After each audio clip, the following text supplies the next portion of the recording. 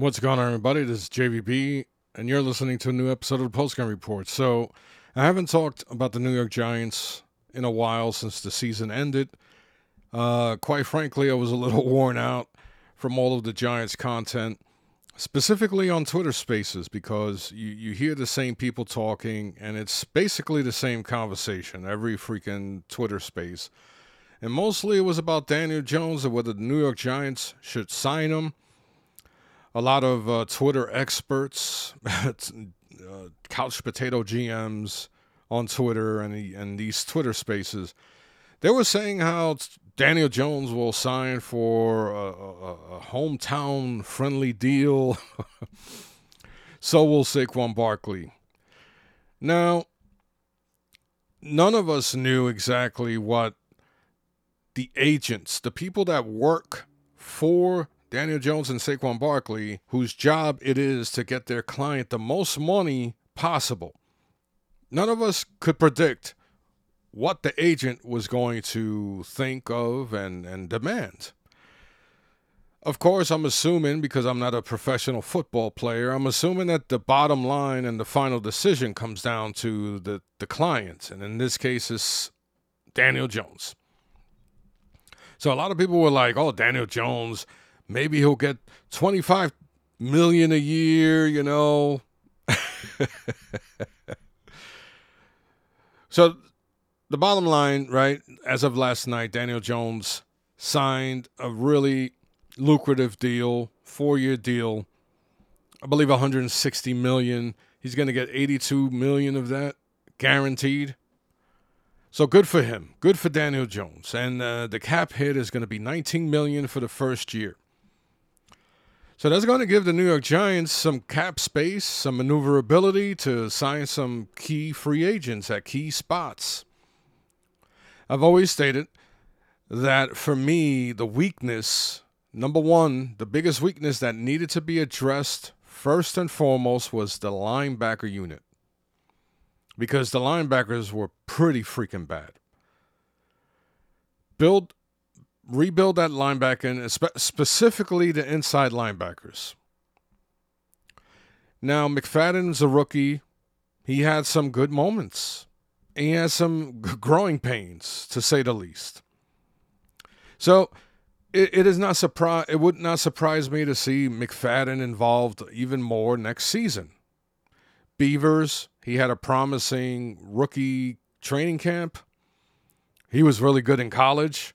As a matter of fact, a year before the draft, I posted a link saying, we need a guy like Beavers on the New York Giants. And so when he was selected, I was shocked. I was like, wow, I actually predicted something correctly. So the problem is number one, linebacker depth, starting quality, right? We need some starters who are capable of shedding blocks, capable of analyzing a play and getting to the freaking spot and blowing up a running play. We don't have that thumper. Maybe Beavers was that, and unfortunately he got hurt. And then you need somebody on the outside that, in case Ojulari becomes the type of player that shows promise but can't stay healthy, need to wonder. Like, they need to address that possibility that maybe Ojulari will be a situational pass rusher, because the kid is effective when he is on the field. So it would be great. It would be a great scenario if we could have Thibodeaux and Ojulari as our bookends for the next 5-6 years, and they both play every freaking game. But unfortunately, Ojulari hasn't been able to show that there's dependability when it comes to his health. He is super effective. He is a dangerous pass rusher when he's on the field and healthy. But the problem is he'll get a sack, and then all of a sudden you don't see him for 3 weeks. So the Giants need somebody who is a capable starter if they need to. Like Jihad Ward, he was effective, but he had limitations. He was a freaking monster when it came to defending the run. And he had some moments where he got to the passer. But he's not explosive at all. and he can get beat in the open field because of his quickness, and he ain't going to cover anybody. So Ward is more, to me, a defensive end, like a 4-3 defensive end. Which brings up the next concern, and that is who is going to line up next to Dexter Lawrence and Leo Williams. Who's going to line up next to them? And who's going to be capable of providing enough, productivity that teams don't focus on Dexter Lawrence so much? Because you're going to have to double Dexter Lawrence either in the run game or in the passing game. So you need somebody that can, on occasion, beat somebody on one-on-one situations, because you're going to have Leonard Williams, and then you're going to have Thibodeaux, who is going to require extra attention. And if Ojulari is on the field, he's going to require some attention.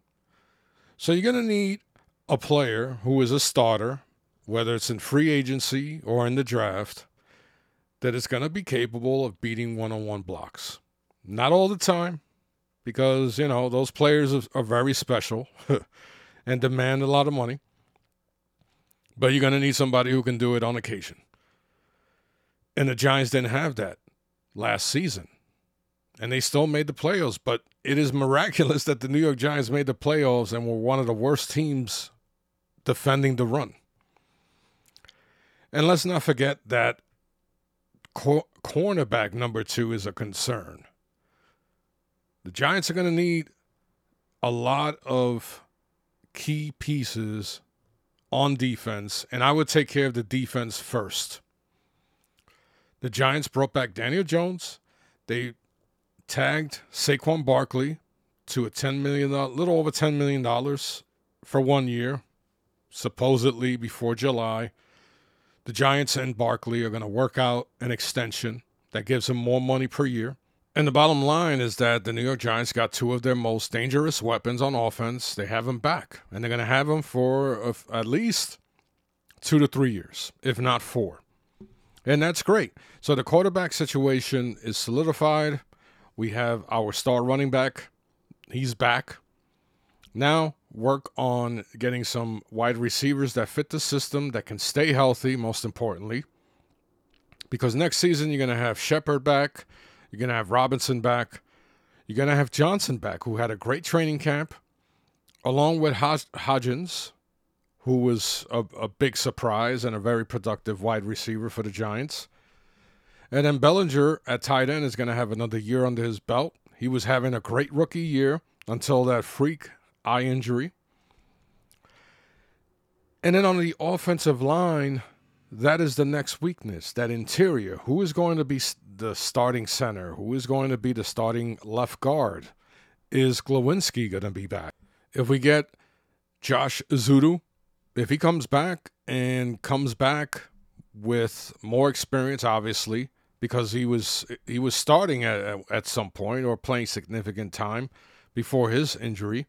And if his injury isn't lingering and it doesn't affect his career, we have a promising young guard.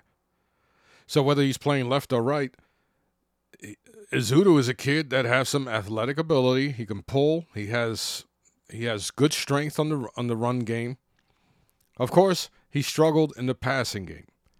That is not unusual for young guards to struggle in pass protection coming out of college, because you're going up against bigger and faster players that you didn't see in college. So there's an adjustment period. Not every offensive guard could be Quentin Nelson or Larry Allen, former Cowboy, or Zach, whatever his name is for the Cowboys. So, yeah, not every guard is going to come out of college and just dominate. That doesn't happen often. So you're hoping that Neal and Thomas continue to progress. Thomas has, become an all-pro caliber left tackle. Evan Neal had some growing pains. He was fighting through injury, playing with injuries. So he's tough. And he has the talent. And he has the determination. So there's a lot to be instead of being concerned about Evan Neal, there's a lot of promise to believe that he is capable of bouncing back in year 2. Experience goes a long way. And the kid seems to be hard on himself. Everybody says he wants to be the type of player that is better every snap he takes. He wants to be better than the last snap. So there's a lot to look forward to in a positive way with Evan Neal. The problem is the center position. Is Feliciano going to come back? Will the Giants sign a rookie in the draft? Or is there going to be some surprise free agent signing that we didn't foresee? So, to me, the biggest weakness is on defense. So now that Daniel Jones and Saquon Barkley, they seem to have team-friendly deals that give them some wiggle room in the cap for this free agency for 2023. They can fill in some of those key weaknesses on defense. You don't need a superstar linebacker to come in here. It would be great to have Edmonds, but bring in some of the older guys that were released. Bring those guys in on a cheaper deal. You know they're going to be productive, and if you draft an inside linebacker in the draft, you have 2 young inside linebackers in Beavers and McFadden. So you bring in a guy like Hendricks, or there's another like Hall of Fame caliber linebacker from the Rams. I just can't think of his name. Bring him in. Let him be a mentor. Let him be a mentor, right? And if he can't last the entire season and he has to play limited snap counts, then you have the young guys to fill in for him, right? Bring in Hendricks and, man, I can't think of this guy's name, and I apologize. He played for the Rams. He was part of the Legion of Boom, and I'm sure I'm going to remember. But once again, I have a brain injury, so I forget a lot of stuff that is in my head, and all of a sudden I can't remember. So there's some options at middle linebacker. Defensive lineman, that's a tricky situation, but you could bring in somebody who fills a specific role. You don't need a superstar. You have a superstar in Dexter Lawrence. You have a Pro Bowl caliber player next to him in Leonard Williams. You just need a lunch pail guy as the third defensive lineman.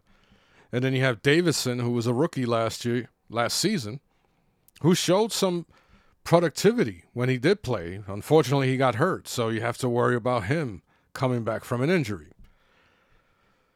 So let me look up, because now it's bothering me.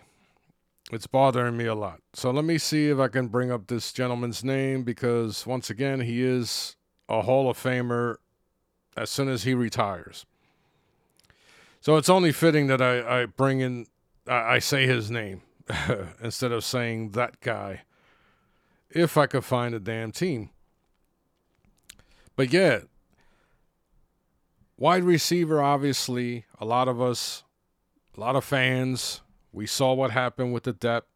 We saw how we were bringing in all these freaking, all these no-name players to fill in for an injured wide receiving core that was just, that was depleting as the season went on.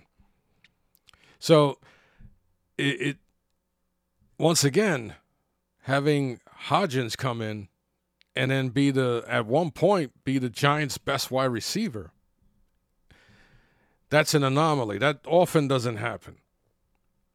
So let's see. Let's see if I find this guy's name. Anyway, you guys probably know who I'm talking about, and I apologize. Former Seahawk, former LA Ram last season. I can't remember his name. And due to my brain injury, I can't really do multitasking, so it's like this. I'm trying to find the name on my phone, but it's distracting me from what I'm actually doing. And just think of, if you're familiar with electronics, think of a capacitor, right? It stores energy. kind of like what a Duracell battery does. So think of a capacitor that pops because there's too much current going through it, and eventually it pops. So yeah, that's what happens to me. Anyway, so it's just funny, and I'm gonna go back to the football GMs that I see on Twitter and YouTube. It's funny to see the reactions to Daniel Jones being back, and then it's funny to see like the NFL react. You had a Bears player talking trash about Daniel Jones. You have people in the media talking trash about Daniel Jones. But the one thing about Daniel Jones that he has proven, number one, the kid came out of college and had to replace Eli fucking Manning. That in itself is so much pressure for anybody. You come in and you have to replace a freaking franchise hero, potential Hall of Fame quarterback, a quarterback who has one of the best bloodlines in the NFL. So right there, you come into and then you come into the New York Giants. So not only are you coming to the New York Giants, you come into one of the toughest cities in the world, sports cities in the world, whether it's basketball, baseball, football, you name it. So you come from Duke, you come into New York, and then you have to replace Eli Manning. And then when Eli Manning retires, now you are the face of the franchise, and your offensive line is stinking up the joint. You are being sacked. You are being beaten up. Your star running back is out. And now you have to carry this offense all by yourself for 2 seasons. And then during one season, you're trying your best to freaking be the entire offense, and you get a neck injury because you're doing a little too much. So all that tells me, and it has been proven, that Daniel Jones is a tough son of a gun. Daniel Jones is New York tough. We talk about how Phil Simms is tough. We talk about Phil Simms being New York tough. Mark Bavaro being New York tough. Eli Manning, who never missed a freaking game due to injury, being New York tough. And here's Daniel Jones being just as tough as those individuals. And people still have an issue with the dude. I remember 2 seasons ago when the Giants played the Saints. The Saints had a good defense. They were a better team than the New York Giants. The game went into overtime. Daniel Jones had one of his most statistically productive games in his career. He had a key touchdown pass to Saquon Barkley. It was a game where you saw that Saquon had his explosiveness back, and then it showed that Daniel Jones can air it out. And at one point in that season, I believe it was the 2022. No, I'm lying. 2021 season. It looked like Daniel Jones was the best player on the field before he got injured, before he injured his neck. But then when you look at the offensive line, you had poor performance. I mean, we had Nate Solder at right tackle being bullied by smaller men. I mean, how can you blame Daniel Jones for the beating that he got? He never complained. He never threw his players under the bus, his teammates. He never said, I'm out of here as soon as I can. The dude played his ass off last season. The Giants didn't want to give him his 5th-year extension. And that's like a smack in the face, right? That's like, well, we don't know if you're the guy, so prove it. And guess what? He did. Daniel Jones proved it. He proved that he's a dual threat. He is capable of throwing accurate passes in small windows. And he's a dog, man. Daniel Jones is a tough, tough player. And that permeates throughout the whole team. He's a tough dude. He is New York tough. And I'm glad he's back. I'm glad he's back. And I'm glad he's back in the structure that they came up with financially. Because now the New York Giants have room to bring in other pieces that is going to help Daniel Jones, is going to help Dexter Lawrence, offensively and defensively. Because right now the big stars, right, the big weapons on offense is Barkley and Daniel Jones, and then you have Dexter Lawrence on defense and Kayvon Thibodeau.